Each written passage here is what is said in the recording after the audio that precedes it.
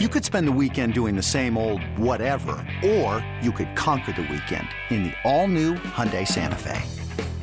Visit HyundaiUSA.com for more details. Hyundai, there's joy in every journey. When you need mealtime inspiration, it's worth shopping Kroger, where you'll find over 30,000 mouth-watering choices that excite your inner foodie. And no matter what tasty choice you make, you'll enjoy our everyday low prices, plus extra ways to save, like digital coupons worth over $600 each week. You can also save up to $1 off per gallon at the pump with fuel points. More savings and more inspiring flavors make shopping Kroger worth it every time. Kroger, fresh for everyone. Fuel restrictions apply. When you're a 415er, you're all about your San Francisco 49ers. And this is where you need to be for news, analysis, and more. Welcome to the 415ers, hosted by Evan Gidding and Mark Grandy. What's going on, everyone? Welcome into another edition of the 415ers podcast on the Odyssey Sports Podcast Network, coming at you twice a week here in the off season. That's Mark Brandy. I'm Evan Giddings. Please download the 415ers on the Odyssey app. Check us out wherever you download your podcast from.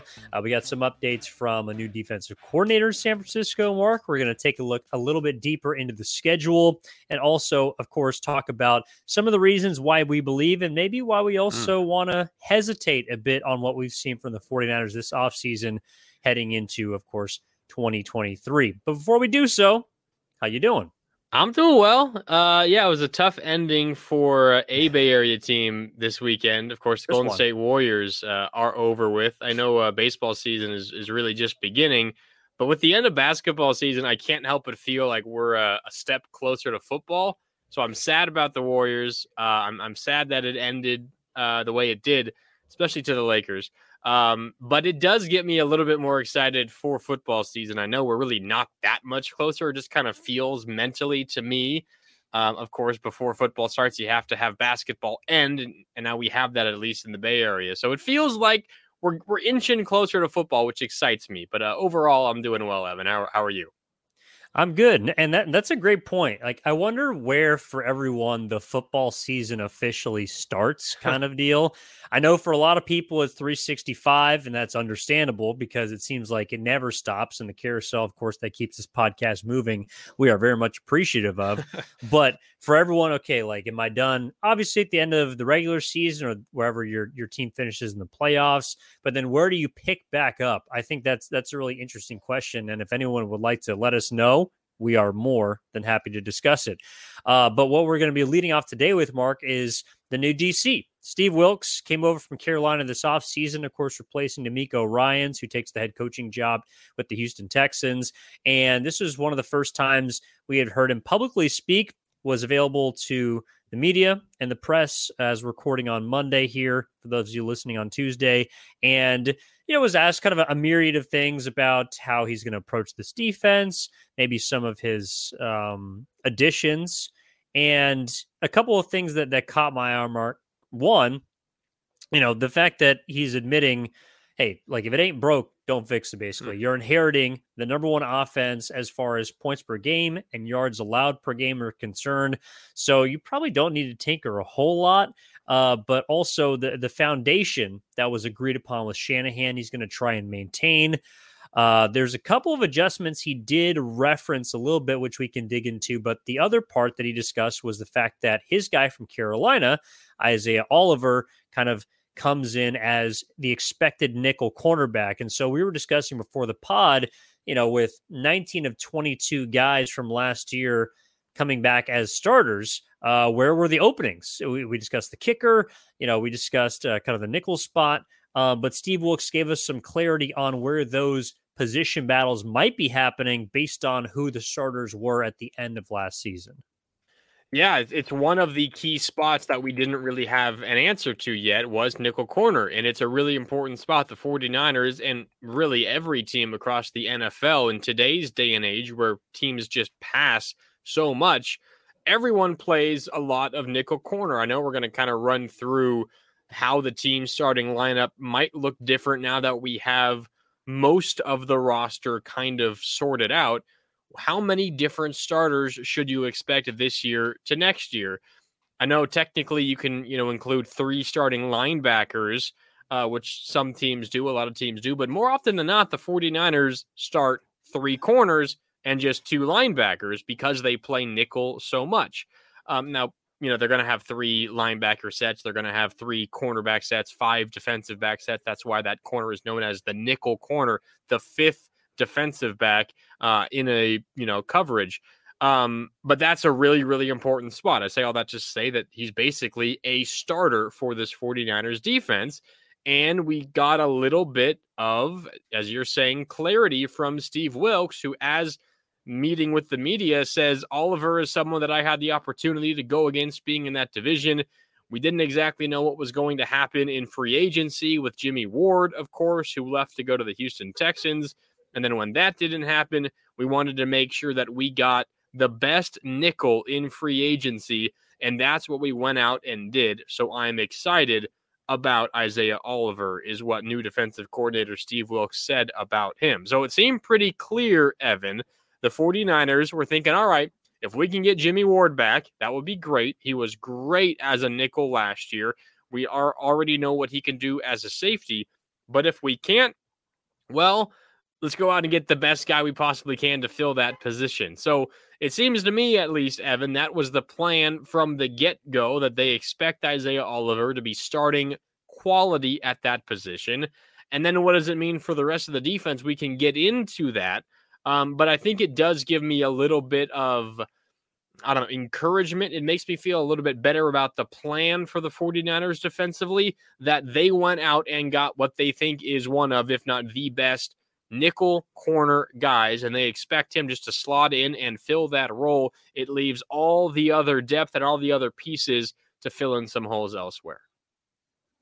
Yeah, so Isaiah Oliver from Atlanta, the guy I was referring to earlier, Miles Hartsfield, comes from Carolina with Steve Wilks. But as far as the defense is concerned, that 4-3 setup, really the only other spot to me, Mark, that was kind of open in that defense that they run primarily. I mean, you can occasionally put a slot, a third linebacker in there, whether it's Demetrius Flanagan-Fowles, Oren Burks, new draftee D Winters, whoever else is going to be that third linebacker is certainly up for grabs.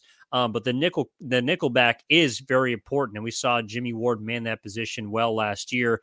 Really the only other position that, in my opinion, Mark, on defense, and that Steve Wilks is going to have to, I guess, not put up for grabs, but make some evaluation on, would be the other defensive end spot. And Drake Jackson probably has the short path to that at this point. But he referenced specifically in his press conference the want to play with speed, and Jackson can add that. That's also a reason like why you mentioned 2 linebackers is primarily what they play with. Dre Greenlaw, Fred Warner, 2 of the fastest downhill and sideline to sideline linebackers in football. And he discussed, Wilks did, the fact that he wants to blitz with those guys a lot more this year. So, if you're looking at defensive end, you're looking at nickelback, it does appear like there is more, or I should say less fog from the defense and more clarity coming into the picture as far as what Wilks wants to do. But at the end of the day, I don't expect him to tinker with this a whole lot. The question to me more is, if and when they do face adversity, if and when teams are able to put points up against them, how do you adjust more schematically, of course, than utilizing your roster, because he inherits the best in football, frankly. Yeah, no, I mean, there's a ton of talent on both sides of the football, but specifically on defense, you're right. The left defensive end spot is something to keep an eye on throughout camp. I think the 49ers are hoping, we'll see how it actually works out, but I imagine they're hoping it is Drake Jackson. He had a pretty good start to the year last year, Evan, if you remember. But there were a few times down the stretch where he was a healthy inactive. He wasn't even active on game days, and it's not because of an injury. The 49ers wanted depth elsewhere, and, they activated a number of defensive linemen above him. So it wasn't the best close to his rookie year, but you're right. I mean, he's got to be the most athletic, quick, athletic freak the 49ers have as a defensive end, other than, of course, the best defender in football in Nick Bosa. No one's going to be better than him at those sorts of things. But it does seem pretty clear to me that Drake Jackson is the next most athletic guy that they have. I mean, the other options are Kerry Hyder Jr., who, of course, we know he's been with the 49ers for multiple years and multiple stints now. On the outside, you have a couple of guys you just brought in Austin Bryant and Cleveland Farrell as well. Those are the guys competing for that spot. But if I had to handicap it, I would put Drake Jackson as the clear favorite to be that starter week 1 at left defensive end. And that's certainly the hope for the 49ers. You spent your highest overall pick. It was a second-round pick, but your highest overall pick on him in 2022. You hope going into his sophomore year that he is a starter and you can rely on him to play the majority of snaps opposite Nick Bosa. Now, the other one that I think is interesting, you mentioned left defensive end in addition to the other spot, the nickel corner spot being one of question. The other one I have questions on, Evan, is just the second corner, because there are a few options at that spot as well. I mean, Charvarius Ward is far and away the best corner on this team, and he's going to play one spot, most likely on the left side. That's where he prefers. But where is the second starter coming from? If you believe in what happened last year, it seems likely that Deommodore Lenoir is going to be that guy. Of course, he took over when there was an injury in the secondary last year. And he didn't do great, but he wasn't bad. The other options there are Ambry Thomas, who's in the same draft class as Deommodore Lenoir. Also Samuel Womack, who was a rookie last year, and there was a lot of talk about him in the preseason and early in the season. And then I know Quantrez Knight is a name that got a lot of run last year in the preseason and is probably going to have a bit of a hype train coming for him this offseason as well. I know there are a lot of people out there that really like him. But that's another spot I'll be keeping an eye on. I think similar to Drake Jackson, Evan, if I were to handicap it, I'd say Deommodore Lenoir is a pretty high favorite, but it's not a done deal by any stretch of the imagination. If one of those guys that I mentioned has a fantastic offseason and really impresses, they could certainly be the team starting number 2 corner. Well, and that's why, Mark, I think that the comments that Steve Wilks made about some slight adjustments to the defense were interesting to hear, because obviously D'Amico Ryans, before him Robert Saleh, have created a dominant unit on defense, and there hasn't needed to be much adjustment. But one thing that caught my eye, or ear, I should say, is the fact that now, in addition to wanting to blitz more to utilize the speed of Fred Warner and Dre Greenlaw, was also playing more man. And the 49ers are a team that, because of their speed, are able to play, not predominantly, but able to play a lot of zone and use it to their advantage. But playing more man is something that I feel like maybe throughout the regular season isn't something that is extremely noticeable. There's a lot of offenses that, depending on your roster, your personnel, you can get away with playing either, and you just can play to your strengths, you impose your will. But in the playoffs, later down the stretch of the season, how are you able to adjust your defense to what opposing offenses like to do? And I know that Charvarius Ward, coming over from Kansas City, Steve Spagnuolo likes to play a lot of man. He can play press. I question if Deommodore Lenoir, along with other of those corners, can do so. I think that's a big reason why we're seeing Isaiah Oliver as the preferred nickelback for Steve Wilks, because he can play man.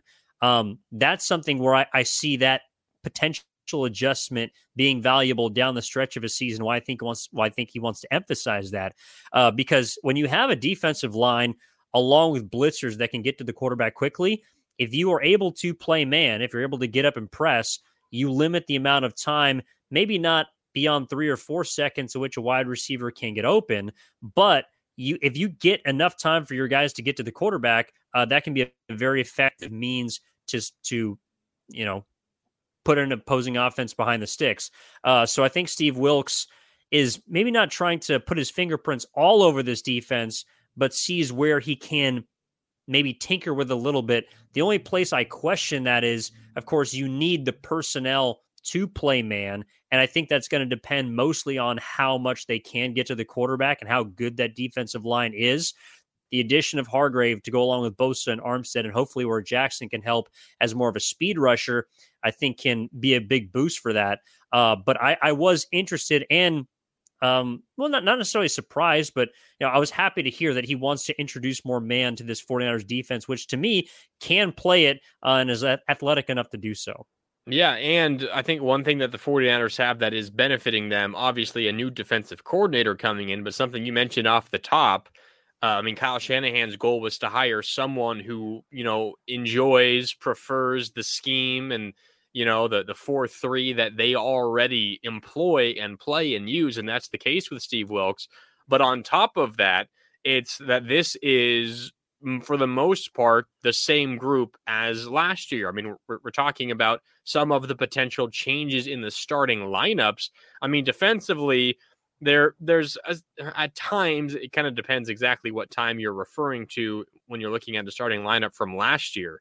But let's say at the end of the season, Drake Jackson really wasn't starting. It was more so Samson Ebukam. So that left defensive end spot, that's going to be a new starter. One of the defensive tackles, Javon Hargrave, that's going to be a new starter. You have Armstead, you have Bosa, you have Dre Greenlaw, you have Fred Warner, you have Charvarius Ward, you have Talanoa Hufanga, you have Tashawn Gibson, and most likely you have Diamador Lenore, who at the end of the year was the team's starter. Of course, early in the year it was Emmanuel Mosley, but late in the year it was Diamador Lenore for the 49ers. So really you have maybe a new starter at left defensive end, maybe most likely a new starter, very likely a new starter on the defensive line at defensive tackle spot next to Eric Armstead and Javon Hargrave. And then you have a new starter at nickel, most likely, with Isaiah Oliver. But pretty much everywhere else, Evan, you have the same guys on one of the best defenses from last year. So I'm with you. Steve Wilks has the ability to make some minor changes here and there. And for the most part, he has an extremely talented, extremely physical, and extremely cohesive group that has already had success together. It should make some of those changes a little bit easier to digest and swallow. This is the 415ers podcast, brought to you on the Odyssey Sports Podcast Network, coming at you twice a week here in the off season, 3 times a week in the regular season. That's Mark Grandy. I'm Evan Giddings. Please download, rate, subscribe wherever you get your podcast from. Download the Odyssey app, and please download the 415ers using it. Okay, Mark, the other thing we wanted to discuss this week was, taking a look at a deeper dive into the schedule. We talked about maybe some of the tougher stretches, strength of schedule, how it might play a little bit more differently than the percentages would tell you at face value. But who could sort of surprise the 49ers this year in 2023? I have a couple of teams pegged down. Non-coincidentally, they're all on the road. But before I get into mine, where does your mind go when you think about, the 49ers schedule and which stretches could be more difficult than others? So this is an interesting one. And when I first looked up the schedule, I don't know how you originally reacted, Evan, but I just immediately was like, okay, I think the 49ers will start 4-0. Like, it looks like they could do that. And then I started, thinking a little bit more about each matchup. You're on the road at Pittsburgh. That was not a playoff team last year. And that's what I was initially basing my rapid reaction off of. And then you're on the road against the Los Angeles Rams, just a pitiful team last year. But of course, you expect them at least week 2 to be, for the most part, healthy. You would expect that. If they're not, disaster has struck a second year in a row for the Rams. But that was my first thought. But if they're healthy, they still have, a lot of talent. And then after that, you have the New York Giants, who, of course, were a playoff team last year, but not all too impressed with what they did. I don't know. It seemed a little bit more fluky to me than anything. And then you're at home against Arizona, and my initial reaction to that is the same. They are terrible, but that's why I thought they would be 4-0. But I dove into it a little bit more, and Pittsburgh on the road for week 1, throw out, who they have at quarterback. And Kenny Pickett had a decent close to last year. I think he'll probably be better, and the team as a whole might be a little bit better. TJ Watt likely going to be back after he was out for a lot of last season. Pittsburgh does not lose home games in week 1. They're just not one of those franchises that do. Like, how often do they lose a week 1 at home? It almost never happens historically. So I think I just immediately overlooked the beginning of the season, Evan, And then you throw in the fact that who knows if Brock Purdy is going to be healthy, who knows who's going to be at quarterback for the 49ers. I think for me, the stretch that surprised me and could potentially stretch the 49ers, maybe it's the first month of the season. I wrote it up as 4-0, and I'm already having second thoughts on it. So I don't know. No, I'm 100% with you. Although I don't just look at week 1. I also kind of look at week 2. Fair. As well as the third, only because the New York Giants are on a Thursday night. And I think that those games are a little more wonky than people want to give credit to. But I do think if there's an opportunity for the 49ers to get randomly upset, I don't think the Steelers are going to be perceived as poorly as, maybe a lot of teams look at them. They're going to get TJ Watt back. They're going to have a good defense. They're going to be at home. I think Pickett is going to improve in his second season. And they have a decent amount of weapons. I don't think that's as bad of a team as people look at them. So if the 49ers lost that game, I wouldn't be surprised. Like, that to me is a line where you're looking at, maybe 3.5, 4 on the road as an underdog. And maybe even with the 49ers roster, that's closer to even though they are on the road. But the Rams, to me, that's the one place where I could see them. Like, the Rams are not going to have a great defense this year, but they're getting Cooper Kupp back. Matthew Stafford's going to be healthy. It's going to be early in the year. And Sean McVay, while he doesn't have a great regular season record at all against the 49ers, I feel like that first game could physically take a toll to the Niners, whereas the second week, the Rams they scare me a little bit as a team that it will be a heavy underdog that could potentially pick up a win. So I'm not. I also look. I told you in the last episode, like, I'm high on the Niners. I think they'll stack wins early, but that to me is going to be a very tough game. The other ones I'm looking at, you might not like this, Mark, but week 7, Monday night. I knew you were going there at Minnesota, because one, it's going to be a tough environment. Number 2, the Vikings will be coming off, in my opinion, kind of an easier week. They're going to be at Chicago, so they're coming home. And the 49ers will be on the tail end of their toughest 2-game road stretch of the season. And I think that could be a tough one for the Niners. I know that Kirk Cousins is not your favorite quarterback, Mark, but keep an eye out for week 7. I got to ask you, is Kirk Cousins going to be starting that game week 7 against the Niners? You think so? I do. Oh, and I also forgot to mention, week 2, I also don't think the 49ers will have Brock Purdy, so they'll be more susceptible to a loss. Week 7, I think they will have Brock Purdy, but I think that's going to be a tough game. The other one that I penciled, Mark, that could, I think, surprise some people is week 10, coming off the bye at Jacksonville. That's one of the few games in which not only you're making the East Coast trip, you're playing early. Kyle Shanahan, 1-4, coming off of byes. Not very good. And Jacksonville is a very good team. I know they surprised a lot of people last year, especially winning a playoff game, but they were pretty damn good throughout the year consistently, especially their offense. Third year for Trevor Lawrence. I think that's going to be a tough game. So if I had to pick 3, it'd be week 2 against the Rams, week 7 against the Vikings, week 10 against the Jacksonville Jaguars. Okay, interesting. So Kirk Cousins starting week 7 for Minnesota against the 49ers. I think in principle, I can understand what you're saying. However, I think you're overlooking one major statistic here. Mm-hmm. It's a Monday night game. Kirk Cousins is terrible in primetime, Evan. How could you overlook this? He never wins in primetime. There is no way in hell he's beating the 49ers on Monday Night Football. Just not happening. That's all I'll say. I thought that was more attributable to the Sunday night slate for Kirk Cousins. Oh, that's the real primetime. It's for all primetime slates. He does not do well when the lights are the brightest. So, well, Justin Jefferson does, which is really all I care about when it comes to the Minnesota Vikings. I was looking at that portion of the schedule as well before the bye. I do think that's kind of a really tough 4-week stretch. You have Sunday Night Football against Dallas at home. Dallas is a really good team, one of the better teams in the NFC. And then you have that really tough road trip you're talking about, Cleveland and Minnesota, whatever you think about the Vikings doesn't matter. That's a tough road trip to have consecutive games on the road. And then you come home on a short week after a Monday game against a very good Cincinnati Bengals team, all before the bye. I think at that point, Evan, you are liable to kind of get in a haze.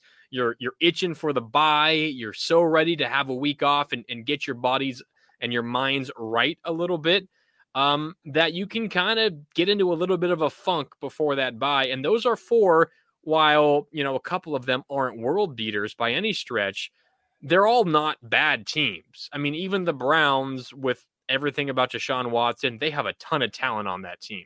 None of those teams are bad. And all of that consecutively with a couple of them on the road leading up to a bye week could be a tough stretch as well. So I think that might be a little bit of an overlooked stretch for the 49ers that could prove to be pretty difficult. Yeah, I'm with you. Like, the eyes automatically are drawn to weeks 12 through 14. You get Seattle, Philadelphia, Seattle, two of which on the road. But no, I'm with you. I think if there is a tough stretch, it is right before the bye, which is also why I think, to your point last episode, why the bye comes at a great time for the 49ers, because you're probably going to be licking your wounds a little bit, even if you come out advantageously. So that is a great time and a great note as well. This is the 415ers podcast, brought to you by the Odyssey Sports Podcast Network with 95.7 The Game. Evan Giddings, Mark Randy with you as always. Please download the Odyssey app. Check us out on there. Download, rate, subscribe wherever you get your podcasts from. So the schedule, it'll always change. But what I thought would be interesting to get into this week, more kind of a lighter week as far as content is concerned, is some of the reasons that we can come back and review, but reasons to believe and maybe also not be as confident in the 49ers when it comes to Super Bowl contention, because I think we're both confident that the playoffs should be in line for the 49ers, barring catastrophic injury, barring a complete meltdown. This team will be in the postseason, but the question is, can you compete for a Super Bowl? Can you be not only in the Final Four, but ideally the Final Two when it comes to the end of the 2023 year? So first, Mark, I mean, I guess, how do you want to break this down? Do you want to start with the reasons for or against? How do you want to get into this? I think we might have more fun doing the reasons for. So let's start with against and save the best for last. You all right with that? Yeah, let's do it. All right. I guess I'll go first. I think the first reason I have, I don't know if you share the same thoughts, is just questions about the health of your quarterback room. And it's multiple guys. Brock Purdy, of course, with his elbow surgery. I know Kyle Shanahan said last week, and we talked about it last week, that if there aren't any, backward steps, he expects him to be ready by training camp. I said it last week. I'll say it one more time. I'll believe it when I see it, because I don't believe it just yet. And then you have Trey Lance, who's coming off of major ankle surgery for a mobile quarterback who is expected to use his legs consistently when he's in the game. And then there's just the questions of, I still don't really know who Trey Lance is as a quarterback. And the other guy you have behind him is Sam Darnold, and he's shown you absolutely nothing to make you believe that he can be a quality everyday starter on a team that is competing for a Super Bowl. So number one, before anything else, Evan, it's just questions about the quarterback room. Until I have some solid reason to believe that Brock Purdy is ready and good to go, and if he's not, that Trey Lance is a good quarterback at this level, I'm not ready to guarantee anything, because I just need to see the most important position figured out. And at this point, while you have the guys you would like to have on your roster, you just don't quite know what they're going to look like. So number one for me, it's the uncertainty of the quarterback position. Yeah, 100%. I mean, it has to be. It's really the only spot that, I mean, we've talked about some, shoring up maybe the nickel, maybe the left end on defense. The kicker, of course, was addressed this offseason. The biggest question mark is the quarterback spot, and that's also, I think, a compliment to how good the rest of the roster is, that you don't even think about, all right, who's the second wide receiver, who's the second, maybe the second tight end, but who's, like, the 49ers have to figure out who's going to be under center. One thing that stood out to me, I don't know if it's a reason not to believe in them as a Super Bowl contender, but it's a reason for me more down the line to look at them kind of with a puzzled look, is Their financial hierarchy, Mark, is interesting to me because I was just taking a look at last year, how positions stack up as far as annual, how money is distributed. Number one, of course, is quarterback. Number 2, wide receiver. Number 3 would be edge. Number 4, your O-line. Number 5 is the D tackle spot. But the 49ers, their highest paid players are as follows as far as cap hit is concerned. Trent Williams, number 1. Eric Armstead, number 2. George Kittle, number 3. Nick Bosa, number 4. I expect him, after his soon-to-be extension, to move all the way to the top of this list. Yeah. And then Trey Lance, interestingly enough, is number 5. That, to me, is something that when you win, you can overlook because players are aligned, they're in lockstep, everyone is all good. But when or if you continue to run into this wall, and I'm not saying being in the Final Four, coming up short in the playoffs is anything to, besmirch, but as players on this team that have been around this organization for a long time, you start to look around and wonder if the money is being distributed appropriately.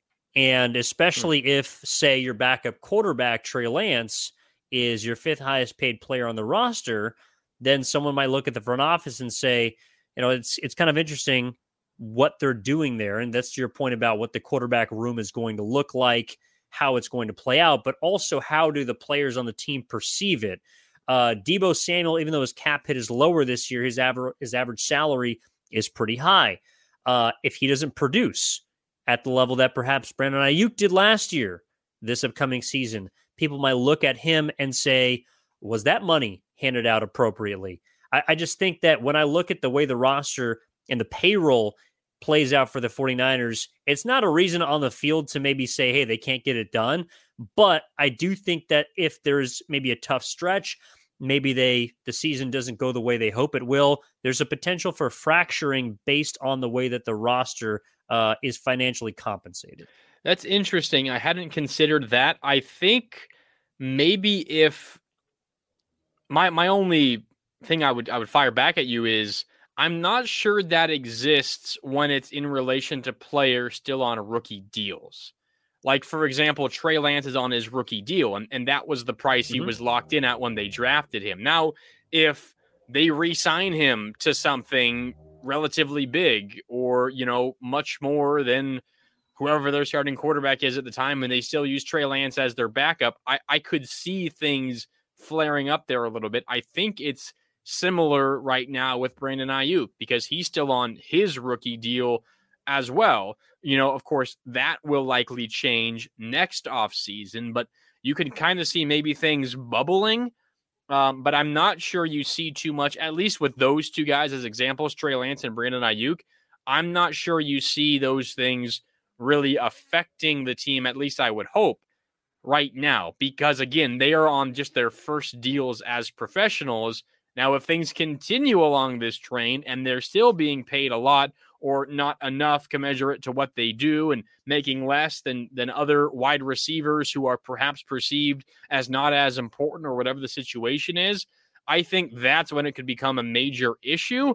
And that's certainly something that the team will keep an eye on when it comes to all these decisions. We've talked so much about the wide receiver room, and likely someone's got to go. They're considering that as well when it comes to these contract decisions for Brandon Ayuk, for Deebo Samuel, for all of that. So I think you have a good point. I am just not certain it's something that's really going to affect the team this year, at least with those two examples. No, I don't expect it to, or at least I hope it won't. But it's something that, again, if you face any adversity, I think, like you mentioned, bubbles a little bit more to the surface. And look, Trey Lance, even though he's the 5th highest paid player, again, quarterback is the highest paid position on average in the NFL. So it's not like they're overpaying for a guy that's not going to play, even if his cap hit is around $9 million. Brandon Ayuk is interesting. I just think that again, this is more of a down the road concern for me, but how do you look at what you're worth with your production when you've already seen the Niners handed out at the time appropriately large contracts to George Kittle, to Deebo Samuel, to Fred Warner, whose play potentially could decline in their, I guess Debo would be his second or third year of his deal. But George Kittle, his fourth year of his deal. Fred Warner, third or fourth year of the deal.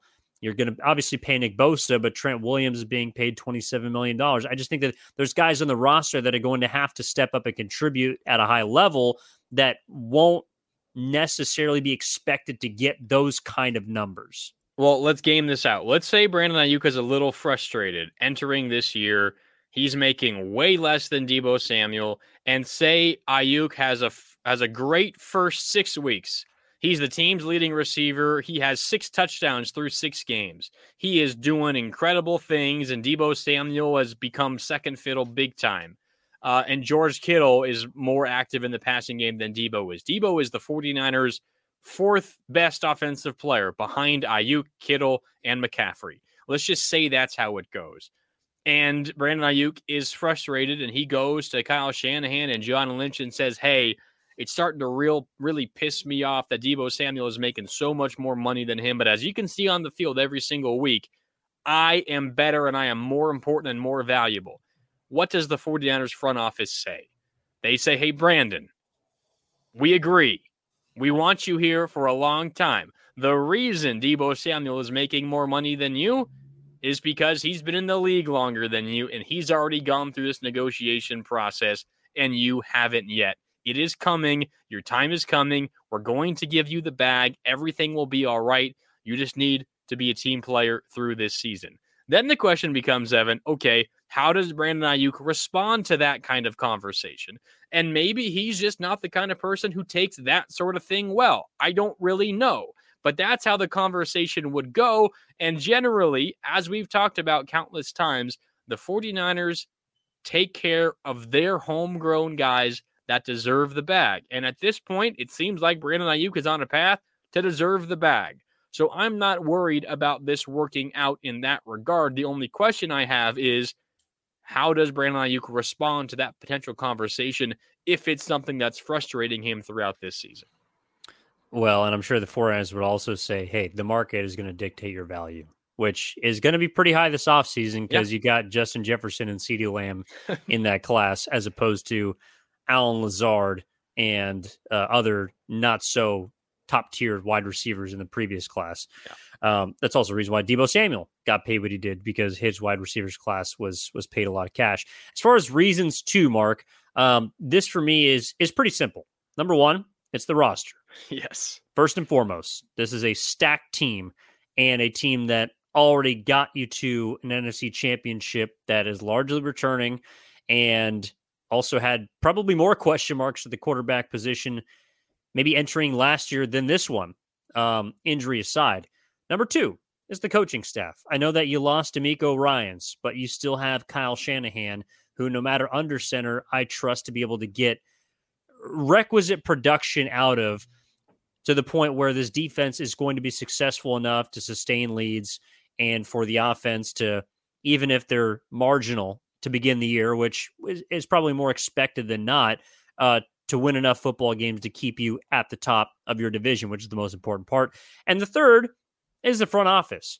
I know that John Lynch doesn't get a ton of credit for, maybe the day-to-day operations. But to me, he has done a very good job, as well as the rest of the front office, at identifying those kind of later round selections. And what do they have a ton of this year? Third round and beyond selections. And I know it's not the sexiest thing in the world to discuss, but I expect a couple of those guys to contribute, whether it's on special teams, whether it's filling in for potential injuries. The 49ers have displayed a next man up mentality from the majority of the bottom half of their roster that says, I got to give the benefit of the doubt to this front office. So obviously the players come first. They're the ones on the field. They're the ones that win ball games. The coaching staff supplements that. And the front office, I think, puts together a group of guys that complement the first 2 points of the reason that I believe that this team not only is a Super Bowl threat, but I expect to be coming out of the NFC this year. I'm with you. Everything that you said, I agree with 100%. But in addition to the players, in addition to the coaching staff, in addition to the front office, besides the team's physical characteristics, everything you just laid out, what makes me confident in the 49ers as a legitimate Super Bowl threat in 2023 is this sense that the team needs to take advantage of this year. It feels like this is the team's best chance to win a Super Bowl, and they might not have nearly as good of a chance for a long time to come. We've spent a lot of time this offseason talking about the decisions coming next offseason, where the Niners likely have to choose between Deebo Samuel or Brandon Ayuk. We spend a lot of time talking about Trent Williams, who, may be the 49ers' best overall offensive player. He's 34 years old now. He might not be this great player for that much longer. There are tough decisions, tough calls coming.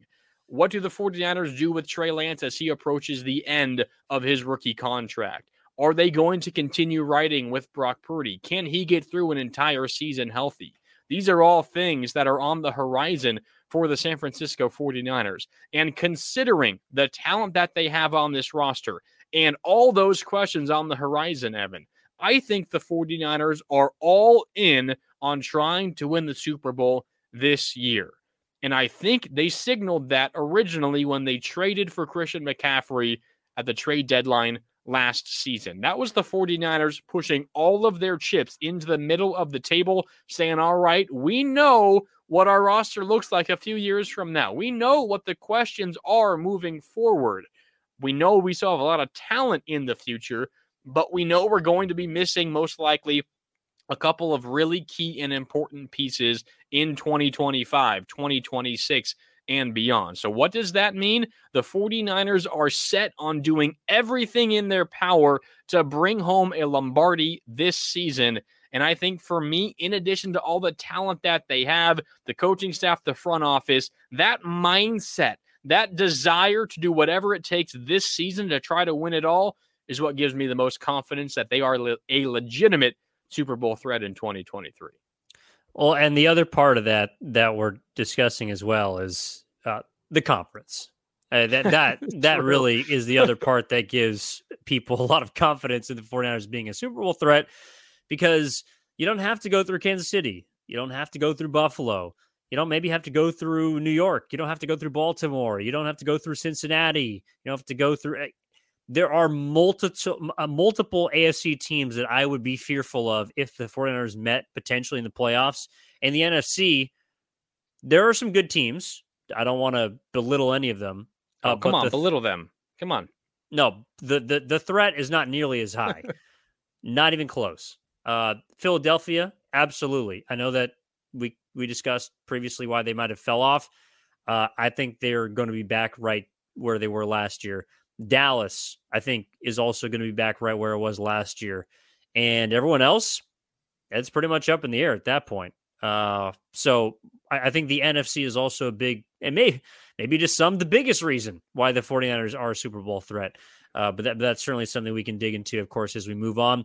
As we continue in the offseason, we're coming out to twice a week on the Odyssey Sports Podcast Network with 95.7 The Game. This is the 415ers podcast. Please download, rate, subscribe wherever you get your podcast from, especially the Odyssey app. Download there. That is Mark Randy. I'm Evan Giddings. We'll be coming at you again on Thursday for your next episode. In the meantime, enjoy your midweek, and we'll talk to you next time.